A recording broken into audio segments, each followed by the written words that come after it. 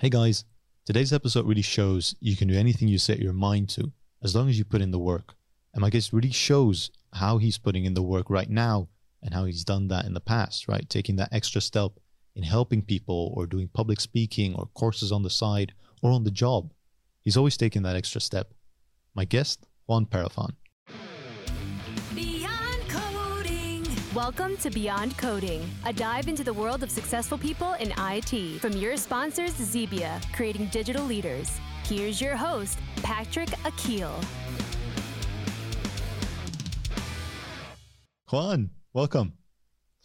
Hey, Patrick. How's it going, man? Good. Yeah? I'm very glad to be here. Awesome, man. Happy to have you. You showed me your portfolio and it was super impressive to me.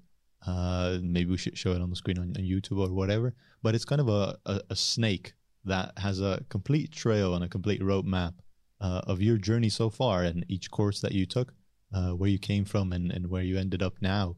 Why did you make that? Yes, so he's referring to visualization that I decided to make maybe 3 or 4 years ago. Yeah. And the whole idea was I studied psychology, but I ended up working in data. Like I'm currently an analytics engineer. And generally when they found out about my background, it's always the question like, oh, how did you end up here, there? And was it the statistic courses? Yeah. And my solution for that was to create a visualization. Yeah. And I went for something that is technically a timeline. It's just that I use a bit of trigonometry to make it curve like a snake. Yeah. And inside of that snake, if we can call it, there are a lot of dots. All of those dots representing courses that I took. Like I was very active in web pages like LinkedIn Learning or Pluralsight, amongst others. And Yeah. it's really nice. I just left like a trail of stuff. And when people see it, they're like, oh, okay, I now understand. And if you check it closely, you also see that it's kind of like a gradual change. Yeah. It's not that I graduated and like, let's learn SQL. It's more like, let's learn Google Analytics and marketing and UX design, and started noticing the pattern like, oh, wow, all of the parts that I like about every potential job that I'm pursuing have to do with the analytics and the data part. So maybe that should be a sign.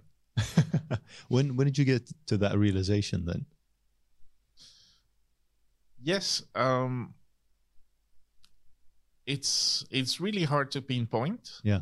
But when I first graduated, I decided to have 3 part-time jobs. Yeah. One of them was an unpaid internship in UX design. Yeah. The other one was digital marketing. And the other one was teaching.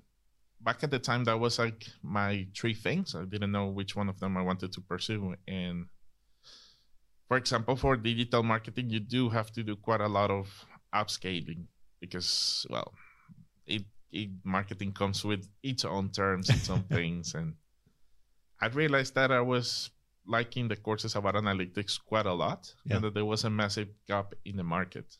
So it was more like, I like this topic and I have a lot of economic and professional reasons to pursue this. Yeah. Yeah. The opportunity was definitely there. I think the first data course as such that I took, it was maybe more like an introduction to data science type of course. And I said like, nah, this is not my thing. Looking backwards must be really funny. Yeah. I mean, sometimes it goes like that, right? But I love that you kind of fanned out and had 3 jobs at the same time in kind of figuring out what you wanted to do. And obviously now marketing can be very data driven, the good type, UX as well, lots of research, lots of data. And even, I mean, teaching had its own data background, right? Yeah, correct. Yeah. I fully agree with the whole marketing and UX being a lot more data driven. Yeah. So then obviously the red line in between all those is data. And I love the trail now. Do you actually show it to people when they ask you, how'd you get from point A to point B? And now you're like, well, you can check out this trail. Yeah, it's interesting. So when I apply for jobs, yeah, I noticed that some jobs kind of took me a bit less seriously when they found out about my background, Okay. like my academic background. So I kind of had to show that as a, hey, this is the thing. Yeah. And it's also nice because it shows people that I spend a lot of my free time learning. Yeah. It's impressive. I mean, I saw it, and initially, I think a lot of people think, well, you just make a switch, and at some point you do that, and you learn on the job or do whatever. But all those single dots, well, just need to check it out, I guess, online. They're all courses, and they're all like a lot of time was spent on following that courses and actually doing the work to get where you are now. I was impressed, man, for sure. Oh, thanks. Yeah. What is the end goal though? Because obviously, you haven't reached the end. You're still going. What's the end goal for you? Correct. I just have 5 years of experience, technically. Being very introspective with myself, I just want to become really good at my job. Yeah. That's kind of the thing that keeps me going. Yeah.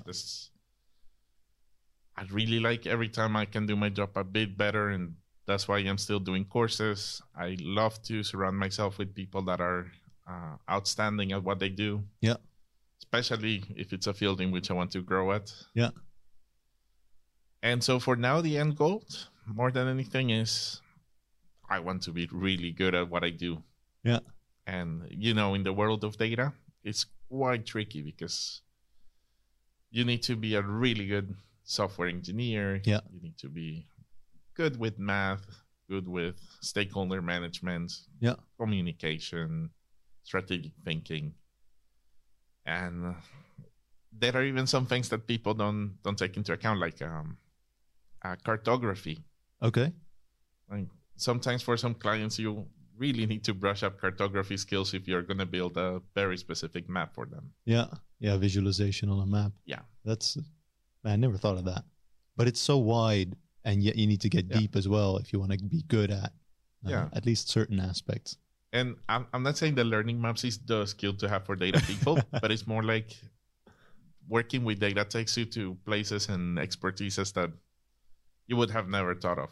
Yeah, that's cool, man. I think a lot of people just want to be the best they can be at their job. But do you think at some point you'll be complacent and you'll be like, well, I've reached that, I'm going to do something else now? Or is it, I think it's never ending, is it? It is hard because I remember me wanting to be good at what I do just for the sake of being good. Yeah. That has been something I do since I'm a teenager. Yeah. And of course, it wasn't necessarily like at school or something, but there has always been aspects in my life. At first, I thought it was like competitiveness or something. Yeah. Now I'm just like, fine, that's, I guess, a personality trait. Yeah. And sure, it can happen that maybe I get tired of something professional and then I decided to, I don't know, become really good at gardening. But yeah, that's perhaps something. Yeah, that makes sense. I mean, a lot of people have that internal drive, right? And some people need some external factors for it. But it seems like you really have that internally, that it's just in there somewhere. Yeah, and I remember one time, one of the friends of my parents came to me and said, like, oh, I wish my kid was like you, the studies and this and that, but he only wants to be a musician. I'm like, well, but that's the thing. It's just unfair. This is what I want to do. Yeah. And if the thing that I wanted to do was, I don't know, something else, like brewing the best beer ever, my path would look very different. I'm just being true to what I want. Yeah. And I'm super lucky that that's something that brings you a good career, I guess. Yeah.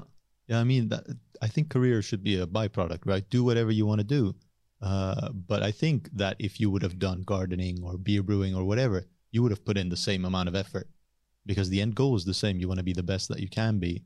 And the work that you put in there should be the same or equal to what you've put in now, right? To get to that point. Yeah, definitely. Yeah.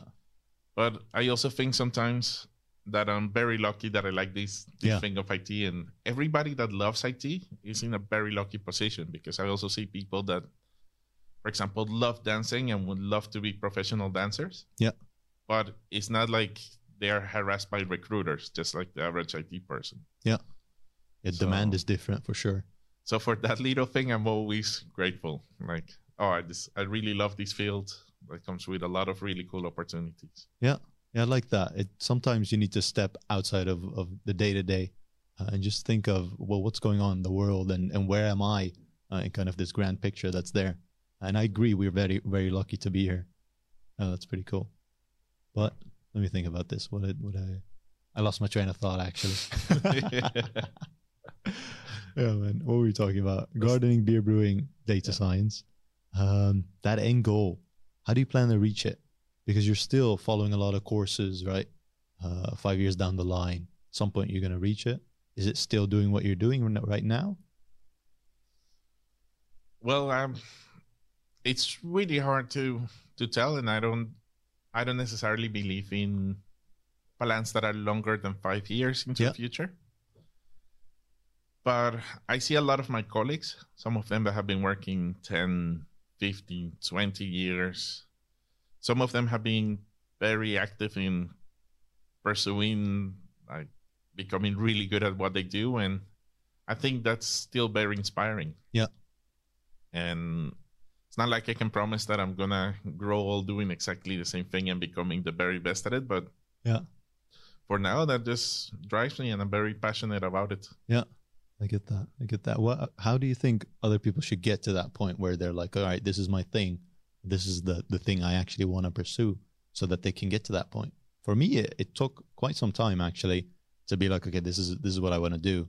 And then still, as you say, it's not a 5-year plan. I look not that far ahead into the future. For me, it's like a 1 or 2 year thing or a 3-year thing. And then I might pivot or I might do the same thing. But it's taken some time to get here. I agree. What I generally tell students, and also what I did personally, was to not fully dive into something. Yeah. Like, if you check my career changes, they are quite gradual. It's not that I just woke up one day and like quit my job and started a traineeship or something. Yeah. Which I completely respect people that do that. But at least how I did it, and maybe something that I think is wise, is I studied psychology. That was just a fact. By the time I was done, I knew that that's not what I wanted. Yeah. So I just looked into a market, just linking everything. Like, what are the jobs that people are asking for that might be possible for me to get into? Yeah. And you just try to marry what you want to do with what you currently have. I thought that marketing was a really nice bridge into, I really like this research and analytical side, but these are my current skills. So I think if I land this job and I just keep on going deeper and deeper into the data side, eventually I will end up in the other side. Yeah. But yeah, that was the strategy for me. Okay, yeah, I hadn't realized that it's not like a coin flip, right? You don't make that switch overnight. Some people do, sure. Some people do. That's the thing. But I like the more gradual approach, right? Because then you can just tread the waters, see if you actually like it, and then go a bit deeper, right? Get comfortable in the water, go a bit deeper. And at some point, I think you're now swimming in the ocean of data science. But that's how you end up there. Correct. Well, I don't consider myself a data scientist. Yeah. But regardless, I think it's a podcast on its own. What exactly is a data scientist? What's the nuance there then? Because you're an analytics engineer and Correct. not necessarily a data scientist, right? Correct. So there are generally three. Under my understanding, let's just put it. If you disagree, that's also fine. Sure. There are 3 big data jobs. Yeah. There are the analyst, which generally do 50% of their time data, 50% some more expertise, like sales analyst or marketing analyst. And those people kind of bring data to stakeholders, and their job is to make things more, bringing data to people in one way or another. There are the data engineers, which are kind of like, in an analogy, the people that build the car and not necessarily the drivers. And there are the data scientists, which sometimes they bring data to people, sometimes they build the pipelines, but generally they focus a lot on statistical modeling and machine learning and deep learning. Yeah. And what is really beautiful, because these jobs are not necessarily like hard lines, is that we are seeing a lot of jobs that are in there to fill in the gaps that happen between two of these ones. Okay. We have like decision scientist, which Yep. is a bit of an analyst and a bit of a data scientist. We have machine learning engineers, which is data engineers and data scientists. And Yeah. finally, you have my role, which is analytics engineer. Yeah. And how that looks is sometimes I'm coaching analysts, like showing them some of the really cool things that data engineers are building. Yeah. But sometimes I also handle problems that a data engineer wouldn't really know how to tackle. Like if a company is using a certain tool that is just without naming any big tools or something, let's keep it very simple. Very few people would know how to guide Excel users in the data world. And it Okay. sounds paradoxical. Yeah. Because most data people say Excel is that thing that non-data people do. Yeah. What I do is Python or this or that. But at least me personally, I believe that even if I would never choose something like Excel for my personal project, Yeah. there is a lot of value in meeting analysts or meeting people that use Excel halfway and show them, okay, if this is what you want to do, let me show you some better practices. Let's make sure that you don't send these Excels via email, show you that there are protected ranges, that you can automate some of that work. So if I had to summarize what I do is sometimes building data pipelines, which is very technical, and Yeah. sometimes coaching analysts and coaching people that kind of need data but are not necessarily data people. Yeah, that makes sense. You're right in that sweet spot between actually doing the data analysis and doing the engineering part that comes with it as well. Indeed. Why not the data science part then? Because you've laid out kind of the three major topics, let's say, and you're right in between of two of those. But the third one, you kind of brush to the side and you're like, Yeah, no, well, that's not for me. The thing is, there are a lot of things. The first one is if you mess with data science, like the world collapses. So I'm also keeping some hate away from your show. Sure. But no, the truth is, I personally, well, me like almost every data person ever, or a lot of programmers even, there was a time in my life where I thought like, oh, data science, that's the thing. And you start learning and taking courses and you do your own Kaggle competitions. Yeah. I think most data people at one point or another have flirted with the idea of getting deeper into data science. What kind of deterred me from it is I really don't like optimizing models, and it feels irresponsible not to do it. Okay. So let's say you build a model, Yeah. just how it comes out of the box, 4 lines of code that does something. Yeah. And in theory, you should know some of the mathematical base, or you should know how to brute force the model into being a bit better tuned. Yeah. I thought that process was a bit boring. The whole iterating here, doing a little change, no, this, that, no. And it also felt to me a little bit irresponsible to keep on doing it without fully knowing the math behind it. Yeah. So without having the full understanding, just tweaking it for the sake of tweaking it and optimizing it, yeah. without actually knowing what makes it better and what makes it worse. So it's not per se that I don't like it as a field or anything. I truly respect the people that do it. Yeah. But to me, it didn't seem very appealing. And I was also like, oof, back at the time you keep on hearing all of these machine learning big oops that big companies have. And yeah, I'm like, ooh, no, it seems like you can really put people in danger for doing this in a sloppy way. Yeah, I get that. And I never looked at it like that, because I come from information science background. I did a bachelor in that. So I did a lot of information visualization, right, and also some data science stuff. But as you said, right, you get the theory of how it works and how it should work. but there's a lot of theories and there's a lot of different practices that you can follow. You're not going to understand all of them to the detail, right? But you're looking at what you put in and what the result is. And if the result is better, you did well, but you still don't know what's kind of in between.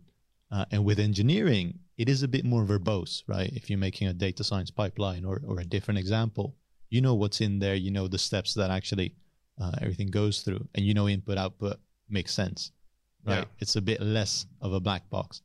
And it makes sense. I mean, that's also one of the reasons why I didn't go towards the data science way, and I went kind of broad initially on a more operational side, and then I moved to engineering because I thought, all right, now I actually know how to maintain and scale things and do whatever. I actually want to know how to build it and do that part as well. So that was my personal journey. But also the gradual steps that you mentioned, I faced a lot of, I think it's a big issue, and it's kind of an imposter syndrome, right? Everyone has it. And I think if you come from a place and you try and move towards a different space, you'll have that more often because of that gradual change. Well, is this right for me? Am I in the right position? Should I actually do what I'm supposed to do here? Or am I good enough? Right? That big question. Did you have that as well? So it's very tricky. Yeah. I thought about making a video about imposter syndrome some weeks ago. Yeah. And ultimately I decided not to do it. Okay. Because I have a very interesting perspective. And that is, part of me feels that nobody should feel imposter syndrome. Yeah. I know it's easier said than done. It's very easy to have something to bring up to the table. Yeah. And a lot of people underestimate like what they can do in 1, 2, or 3 hours. Yeah. Like I assure to you, there is always a course, a thing, an activity that you can pursue in a weekend, let's say, that can bring immediate value to your company. And sure, it's gonna take a long time for you to be like the best engineer of your whole organization, if that's what you want. But I think people always have something to deliver. Yeah. Your unique backgrounds, everything. So that's kind of like the more rainbow type of perspective that I internally believe. Yeah. But at the same time, I also see in LinkedIn quite a lot of people, I would dare to say scamming other people. Yeah. And it is not per se my place to gatekeep, as in like, no, you're not good enough in data. Yeah. But I also think, okay, if you're charging for your data courses and your this and your that, then kind of be good at it. Yeah. I have this rule in which I want to avoid as much as possible monetizing every single piece of content that I have. Okay, that's cool. Like my channels, my posts, even when people come and like, hey, I need some help, I always try to do that always for free. Yeah. Because I think that way I don't feel per se any guilt in my level or the quality of my response. Yeah. So wrapping it up together about the imposter syndrome, I think everybody has something that they can bring up. Yeah. But there are quite a lot of imposters in the world, and you should be careful. I mean, I get that, right? I think it's two different playing fields you've laid out, right? If I try and sell you something, I should have that value, right? If it's not valuable, I shouldn't sell it to you. And there's just not a match there. And if what I have is not valuable at all, and I'm still trying to sell it, you get to that kind of scammy part that you might see on LinkedIn or on different platforms. Indeed, it's quite a difficult topic to grasp, because at the same time, I also have two other contradictory beliefs. The first one is, if you work really hard on something, you don't have to make it free. Yeah. That's a big contrast right there. Yeah. But yeah, of course. Yeah. But at the same time, I still haven't been able to pinpoint. Sometimes I see some courses like, oh, I promise you a data scientist job in 3 months and earn 6 figures. Yeah. Like, there are a lot of big ifs in that statement, and you should be more careful. Yeah. Before people pay, I don't know, a couple $100 and go to the market all excited and realize that was not necessarily expectation management, I guess. Yeah, so, I always tell myself is, if it seems too good to be true, It probably is. Yeah. Yeah. So that's what deterred me a little bit from making that video. Yeah. I just have quite a lot of very contradictory beliefs about the whole imposter syndrome, and it's hard to keep it as a straight story. But yeah, I mean, I get it, but internally, I still love that you said there's a lot of things that you can do. Right? People just struggle with taking that first step, right? Because if you see just an uphill battle, starting from the bottom is hard, right? If you're midway, you're like, well, we're always there, and some people even go back and then don't even finish the hill, for example, the race, and still do the same complete course, basically, just halfway up and halfway back, instead of pushing through and reaching that top. There's a bunch of different analogies in there, but you probably get the point. Yes, I get it. Yeah. And I fully agree. There is plenty of stuff you can do for your career in a weekend or a day, or you kind of get the gist. It's not like I need experience to get hired, and experience can only be gained if I'm hired, type of things. That paradox. Yeah. No, I just think you can do projects, especially if you work in IT. Your portfolio does quite a lot of the talking. Yeah. So I don't think experience is that relevant if you have a great GitHub and you can prove that it was indeed you, the one that wrote that. Yeah. Which involves doing projects. You can also take some courses, which, that kind of shows that you're eager to learn. Yeah. You can go to meetups, meet some people. I used to go a lot to meetups, and I really miss them. Yeah. I hope the world goes back to normal. Because I just had the goal, like, every time I go to a meetup, I need to meet at least 3 people. Yeah. And you network, and they don't necessarily become your best friends, but then you see them go from company to company, and later in the future, one of them needs something from you, needs something, and just out of going to that meetup and stretching yourself to say hi to a stranger, some really cool things could happen. Yeah. And those are probably like the most passive things in the whole spectrum. You can, of course, organize your own meetups. I've done it. I cannot recommend it enough. Yeah. You can make your podcast. You can post on LinkedIn, on Medium. And one thing that a lot of people don't realize is it also doesn't necessarily have to be you. Yeah.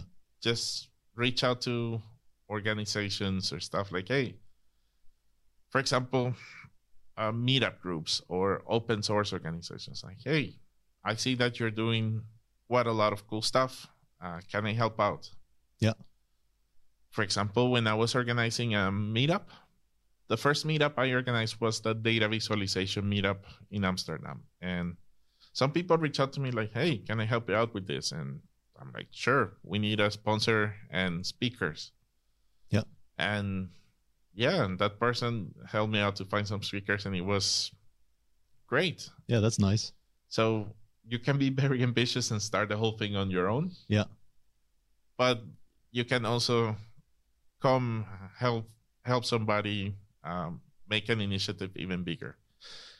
And every single thing that I've been mentioning as an example is things that have an impact on your career that you could do within a week. Yeah. Well, maybe not organizing the whole event, but helping out. Yeah, of course. Yeah. Even reaching out is a first step towards doing something, right? You've laid that network line, and you know someone new now, and you can actually work towards the same goal in helping that person out. Correct. One of the things I really believe is we need more people in the world willing to help as in a selfless way. Yeah. You can put it that way. Just for the sake of helping someone reach their goal. Yes. Reaching that together. Yeah, correct. If you see a really cool initiative, and it can be anything, a YouTube channel, a charity, whatever, just reach out to them with something as little as a compliment. Yeah. Like, get out of your way to really tell them, hey, I appreciate that you're doing this work. That can make a huge difference. Yeah. And if you take it one step further and you're willing to help, as in hey, happy to donate some of my time, my money, refer you to some people. I know this person that could be a great speaker for your show. All of those little actions make a massive difference. Yeah. It sounds like you've done that in the past as well a lot, and are probably still doing it. Has it come back to you, let's say in a good way, that you've helped someone out in the past? Yeah? Yeah, definitely. Yeah, I can imagine. So what's a good example of that? I have this policy that anytime somebody reaches out to me, a stranger, with a honest request for help, yeah, I always help them. Yeah. And some people on LinkedIn are like, hey, I'm having trouble with this Tableau thing or this BigQuery thing, or sometimes it's not even my expertise. Yeah. And I'm like, okay, let's see together. Sometimes they ask me about more career advice or can you check my CV type of things. Yeah. I always try to make time for that. Yeah. I think I've seen you do it. Yeah. I think I don't have any experience, but we can try and figure it out together in a Slack message somewhere. Yeah. That's pretty cool. Yeah, I get that. True. And also one time I was organizing a project on my own. Yeah. Well, let me tell you, it was a Toastmasters club. Yeah. And Toastmasters is just this organization where people practice public speaking. And I noticed like, whoa, a city like Amsterdam has, I think still has quite a lot of clubs. Yeah. These people are amazing. Let's make an advanced club where more advanced members come and learn from each other instead of giving so much to new people. Yeah. Okay. And it was a project that lasted like a whole year. Yeah. I think COVID really put the last nail in the coffin. Oh, no. And it's fine. Yeah. What I can really tell you is I noticed which people were there helping selflessly. Yeah. And I really appreciate that. Yeah, right. It's something that I've naturally been doing. But ever since I was in the other end of me taking the stress, me willing to pay for the expenses if people drank too much coffee or they ordered something that was not included in the bill and they left. And you always, as an organizer, have this little risk. Yeah. In the end, it doesn't matter too much. Like, you just know I'm going to spend at least 10 or 20 hours of my life making this happen. Yeah. And I might lose like a couple $100 with the venue or the stuff if I don't find sponsors. Like that's kind of like the price to pay. But just knowing that there are some people there willing to help and do it in a selfless way, it's awesome. Yeah. I have had people also helping for selfish reasons. And that's kind of good. But once you also should know that, not that there is anything bad in helping for selfish reasons, but once the selfish thing has been accomplished, like once you introduce them to this person, once you pay them, once you they're gone. Yeah. Yeah, it's a different mindset, right? As long as it's a win-win and it stays a win-win, then it's good.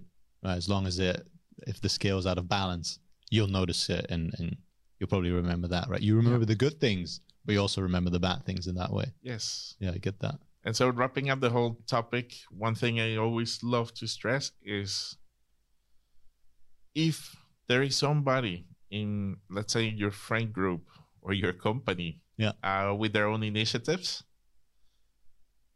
please help that person. And I'm not saying something massive like donating a lot of your time or your money, but people don't realize that some very little actions, just like maybe every time they post something on social media, comment. Yeah. That has a massive impact. Just because the moment that, well, to be honest, the only social media I like is LinkedIn. Yeah. I'm not active in any other one. Yeah. But just the moment that something like LinkedIn says like, oh, this is generating comments from other people. Yeah. That thing gains a lot more traction and a lot more views. Yeah. So just something as basic as like, oh, that's a really cool initiative. I cannot wait for the next episode. Yeah. Has a massive, it's a nice thing that you can do for somebody. Yeah. And regardless of what exactly that action is, just know that there are quite a lot of really cool initiatives, and the people organizing them a lot of times really need your help in one way or another. So if you're appreciating this podcast, if you're appreciating a certain YouTube channel, meetup group, whatever it is, open source software,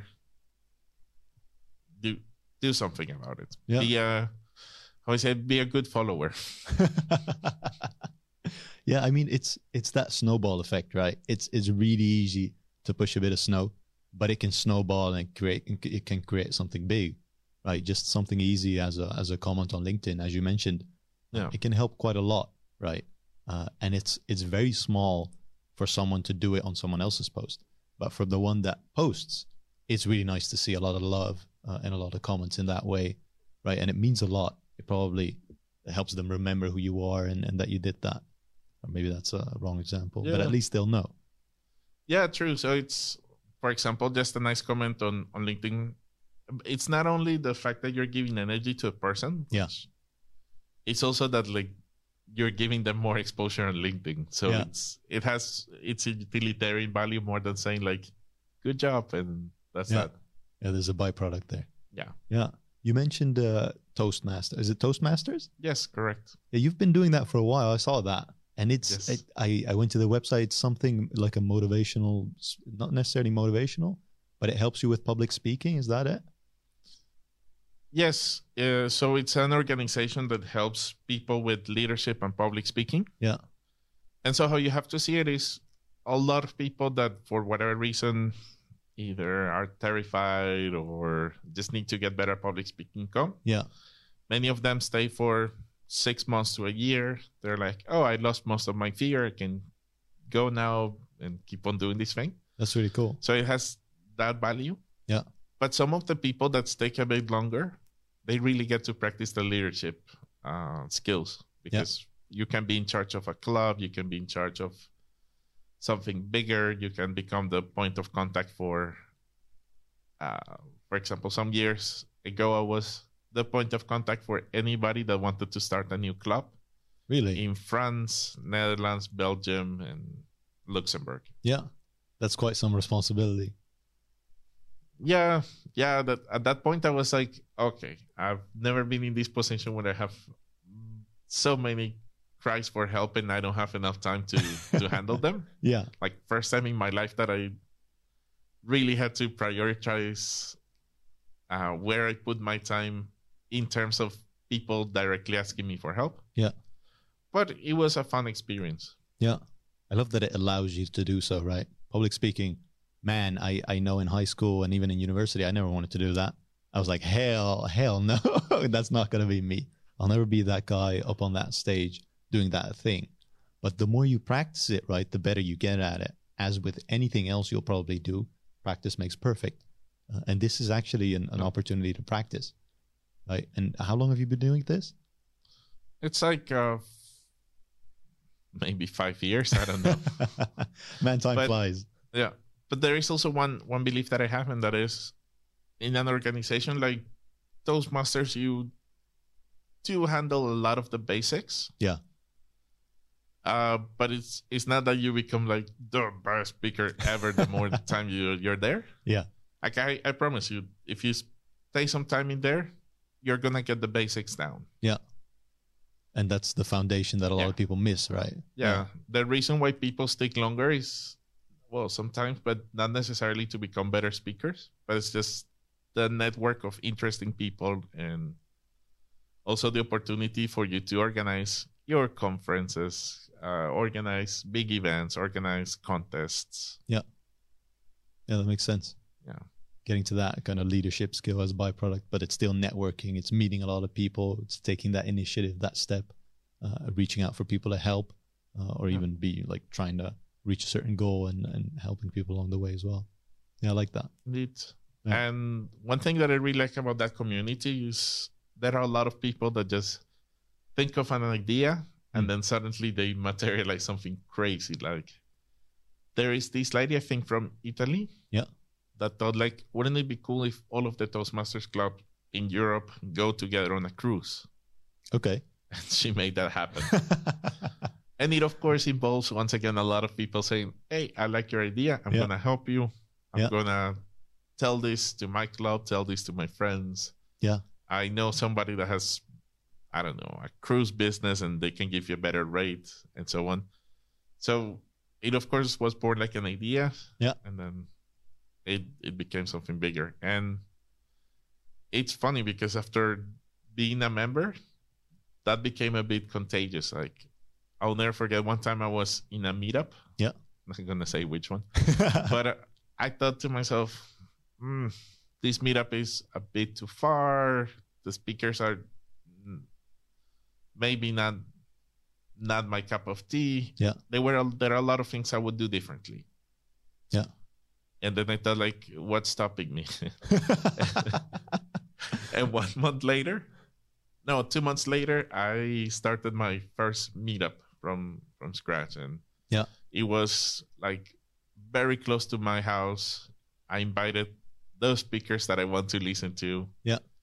It was, I don't know, I was super lucky that it was packed. I found a sponsor to give beer and Bitterball. And it was a blast. And it's really nice to see, like, well, you can have ideas, execute them. Yeah. Organizing a meetup, I generally say, don't spend more than 10 hours organizing it. Yeah. That's so that it keeps kind of healthy and doesn't drain your motivation. Yeah. But no, it was quite a blast. Man, I've had those thoughts, right? I don't like this and this about it, or I think this is wrong, basically. But taking that step and being like, well, I can fix that, and actually making it happen then a month or 2 months down the line, that's really cool, man. Can't believe you did that. Yeah, and well, maybe it was not necessarily the best motivation, as in, this is crap, I can do it better. But no, the truth is, I've been to a lot of meetups, and I constantly felt like we're really missing something that is about data visualization, but that is tool agnostic. Yeah. To kind of prevent people from, I sell this tool or this or that. Yeah. It was just super nice to have an agnostic meeting in that regard. Exactly. Just open opinions. Yeah. No one's going to try and sell you anything. Basically speak your mind and challenge each other. Well, no, they always do. But it's different because if I do, for example, a Databricks meetup, you can ask Databricks for budget, and they'll probably be there and put some massive banners. And then, nothing against Databricks, this first technology that came to my mind, but it applies to anything. Yeah. But then you certainly limit people from speaking badly about the company or saying there is a better alternative, or I generally don't like doing this solution that they have. Yeah, that makes sense. It's the Databricks anchor then that's already there. And if you pull towards the other side, basically you already have a crowd that's kind of opposed to you initially. And for the record, I really like working with Databricks. But that's a small disclaimer. Yeah. No, I get that. Man, everything you say is just paramount to the amount of work that you put in, right? Going to those Toastmaster things, going to all those courses, and gradually going to where you want to be. It's impressive. I've said it before, even for that resume that you have, or kind of the roadmap that you have, lays out that you actually want to be an authority in what you're doing, right? And I think you're hitting all the different aspects in actually being out there as well, both in a career path, on a personal level, right, with communication and Toastmasters, but you're also doing a YouTube channel, right? Super broad and basically playing all the cards on the table and playing that playing field pretty well and wide. How'd you decide to do that though? Because I mean, you want to be the best at what you do, but YouTube and Toastmasters and all the other different courses that you took, not everyone does that, right? Well, I think it's a mix of 3 big ingredients. Yeah. The first one is people just have their, let's say, psychological needs. Some people are hungry for power. Some people are hungry for being loved. Some people are... That's just like the overarching need that kind of shapes your life. Yeah. For me, it's, like I mentioned, I really want to be good at stuff. Yeah. So that's also something that has always been in my psyche. Then, also on top of that, I learned from a good friend of mine that whenever you have a day that is a bit heavy, or when you're tired, or something that demotivates you, you should also try to balance that out with things that motivate you. Mm. So whenever you have a boring day, try to do something fun at the end of it. And so I have a really big list of things that give me energy. Yeah. And some of them are a bit more private, like playing tennis. But sometimes making videos or, I don't know, doing programming projects. Those are things that also give me energy. Yeah. And many of them are not big commitments. Like making a video takes 20 minutes, more or less, give or take. Yeah. And that's something that you're leaving there for, I don't know, humanity to see. And so sometimes it feels like, wow, this guy's too busy. But it's like, no, whenever I need like something that keeps me motivated, yeah, and I have like 1 hour free, I just try to do something like that. Yeah. And then the third factor is back when I graduated, at least. Yeah. I came to a funny realization, that is, there are approximately 500 psychology graduates from my own university. Yeah. Most of them are European citizens, meaning that they have a much easier job, at least legally, because companies don't have to request job permits for them. Mm-hmm.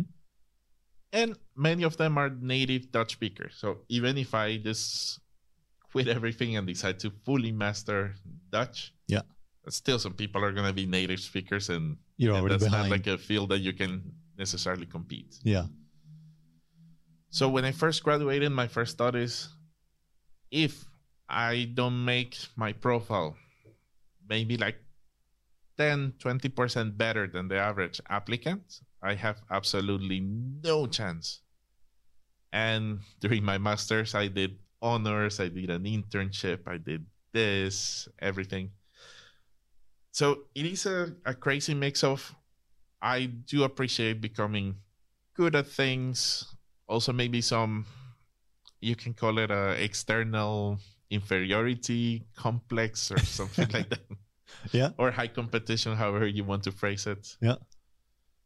Plus, yeah, that a lot of these things that are technically good for my career give me energy. Yeah. And it's something that I really enjoy doing. Yeah. You mix all of that in a pot, and all of a sudden, cool things happen. Yeah, I like that. So it starts with internal motivation, right? You need to have that from inside of you. Then you have kind of energizers that you laid out, playing tennis, Yeah. video games, things that you get energy from. Exactly. And then actually looking at the opportunity, right? If you say a lot of, well, we have 500 psychologists that graduate and you're in a Yes. different country and the cards are already stacked against you, you need to stand out, right? You need to have that opportunity to be, to excel in what you do.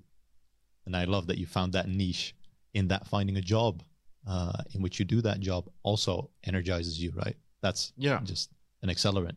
That's how it should be. True. It's a job that really, it just favors people that are very passionate about what they're doing, that really like to learn new things, explore new things. Yeah. And there is so much to learn that it's not something that you can be onboarded in a month boot camp and everything you need to know about the job is there. So I notice a lot of people, I don't feel that I'm especially like, I don't feel like very special in this field, because you see a lot of great stories. It's just, IT is a field that tends to attract a lot of very interesting, dedicated people. Yeah, that put in the work. Right? Yeah. It starts with that, and that's how you get where you end up. True, and I can swear to you, I've been very dedicated for the 5 years of my career doing stuff, but I also know some people have been very dedicated for 10, 20, 30 years, and it's also super fun. Yeah. To meet those people. It's not always rainbows, right? Everyone has their ups and downs. It's just you need to keep going, basically. That's the only thing. You need to keep going, and at some point you'll make it. It's that long-term game. Definitely. And it's true. It's getting started at first can be very challenging. Yeah. But taking that first step, you just need to do it. That's what it comes down to. Yeah. But going back to some other topics we spoke, sometimes I see people that I just quit my job and I'm going to become a data scientist. Yeah. Well, nothing is stopping you from getting any day. Let's say that you work in sales and you want to become a data scientist. Why not doing a transition as a sales analyst, become really good at the foundations of data, and then keep on getting closer to what you want? Yeah. And you're also in a privileged position because your lack of experience in data is not seen as a really big problem, considering that you already have sales experience or whatever it is that you're doing as a career transition. Yeah. I understand some people just need to do it and completely quit and completely do the career change. Yeah. But the strategy that I took, and I just want to invite everybody considering career changes at this moment, it can also be gradually. Yeah. And I think it's more healthy, right? It doesn't have to be a radical coin flip. And you're like, I quit everything. I'm done with this. And now I'm going to do something else. Yeah, maybe it's good to phrase it like that. Like, it doesn't have to be a radical coin flip. Exactly. Right. That's not the only way you can make that happen. Yeah, I know some people that did it and it worked out super well for them. But there's probably also a few people that it didn't work out for. Right. That happens. Yeah, of course. It's like like most entrepreneurs saying like, oh yeah, it's I'm my own boss, and well, without like pinpointing at entrepreneurs, generally they constantly bring up the examples of people that made it. Yeah. But it's funny, we don't necessarily speak like that about musicians. Yeah. Like, we don't say like, how come you're not a rock star if you're playing guitar, or like, sure, you should definitely become a musician because some people become absurdly rich at it. Yeah. And also, once again, it's not against anything against musicians or entrepreneurs. Yeah. The point is, in some fields, people overestimate or just overly fantasize about the people making it big. Yeah. Happens quite a lot in, I think, entrepreneurship. Yeah. And sometimes people just completely dismiss your chance of you making it, which happens a lot to people in the arts, any type of arts. Yeah. I mean, there's probably, you should have an end goal, right? Kind of. Doesn't have to be very concrete. But as long as you put in the work and you're happy with the work and the progress and everything, you'll get there, right? You'll get to that end goal, or it'll shift and you'll make it somewhere else. Doesn't have to be, I'm going to be a billionaire, right? A lot of people can think that, but not everyone achieves that. I think there's a few hundred in the world, I guess. That's just a random statistic. Don't quote me on that one. But a lot of kids have that thought. I had that as a kid. And I'm not going to become a millionaire, probably. And I'm fine with that, right? You can be complacent in what you have and still happy with what you can achieve. Yeah, and this might sound a bit too psychologist for my liking, but it really comes down to knowing what is the psychological need driving all of this in you. Yeah. Why exactly is it that you want to become rich? Yeah. My advice is just know what exactly it is, the thing that is driving you. Yeah. And it can be as shallow as like, I just want to be loved, or I just need a lot of power to be happy. Yeah. Whatever it is, really doesn't matter. But once you find that thing, you can maybe look at different jobs and see if my need is to just have power for the sake of having power, then maybe I should consider being a politician, or leverage what internal motivation you have. Yeah. And so the motivations that I have, and I see a lot of people in the industry have, suit IT quite well. Yeah. If you're not here for the continuous learning, and if you're not truly passionate, you might not stay for long, at least in the IT world. That's what I'm noticing. Yeah, that makes sense. You need to have that hunger. Yeah. To keep going. Yeah, because it's funny. I always say, when you join IT in any way or form, you're kind of signing 2 career contracts. The first one is you will become a slave of learning. I've never heard it like that. I like it. Yeah. Yeah. I mean, every so many years a new technology will come. Yeah. Every so often, and you constantly need to become better. And sure, it's nice when employers give you time to do it in their own clock. Yeah. but you also have to do it in your commutes, in your weekends, in your own projects. Yeah. We're kind of like musicians in the sense that we get paid for performing and not for practicing. Yeah, that's a good analogy. I like that. Yeah. And you mentioned there was a second one, or did I? Yes, miss that one? I think I forgot it. But the second one. Yeah. No, I will remember it maybe some other time. Well, we'll stick to the first one then. The one of being let's say a slave of learning. And if you're just driven because like, oh, I can make good money in this, or it sounds fancy or something, then a lot of those people just don't stick because they don't have the passion for learning that is really needed to stay for long in these fields. Yeah. Don't look at the byproducts, right, that you might get. Look at what you will get when you actually do the job, right? And that is that learning and building something, creating products in whatever field you're doing. That's the output, right? Getting money, getting fame is all byproduct. That should never be the end goal. Or it can be the end goal, but then you're going to have a lot of cards stacked against you already. Yeah, I don't know. If you, for whatever reason, just the thing that you want is fame. Yeah. Of course, IT is not the field for you. Yeah. But no, I think that can shape a career into, I don't know, something more like acting or singing. Or I just think people have their needs. They don't have too much control over what it is that keeps you going. And you should find a career that truly fosters that in a way that people think that you're overachieving, but it feels more like you being true to yourself. Yeah, that makes sense. As long as you do that, you're good, right? Yeah, I sometimes people are like, whoa, you're so dedicated. I'm like, no, I happen to like this.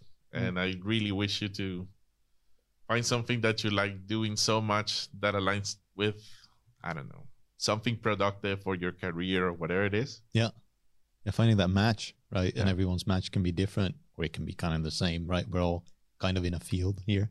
But finding that is the important thing. Yeah, indeed. Cool, man. On that note, let's leave it at that. Thanks, Juan. Yeah. Thank you, Patrick. It's been a really fun conversation. Honestly. Yeah, you liked it? Yeah. Cool, man. Thanks for coming on. Sure. All right. You're welcome. Juan Perafan, everyone.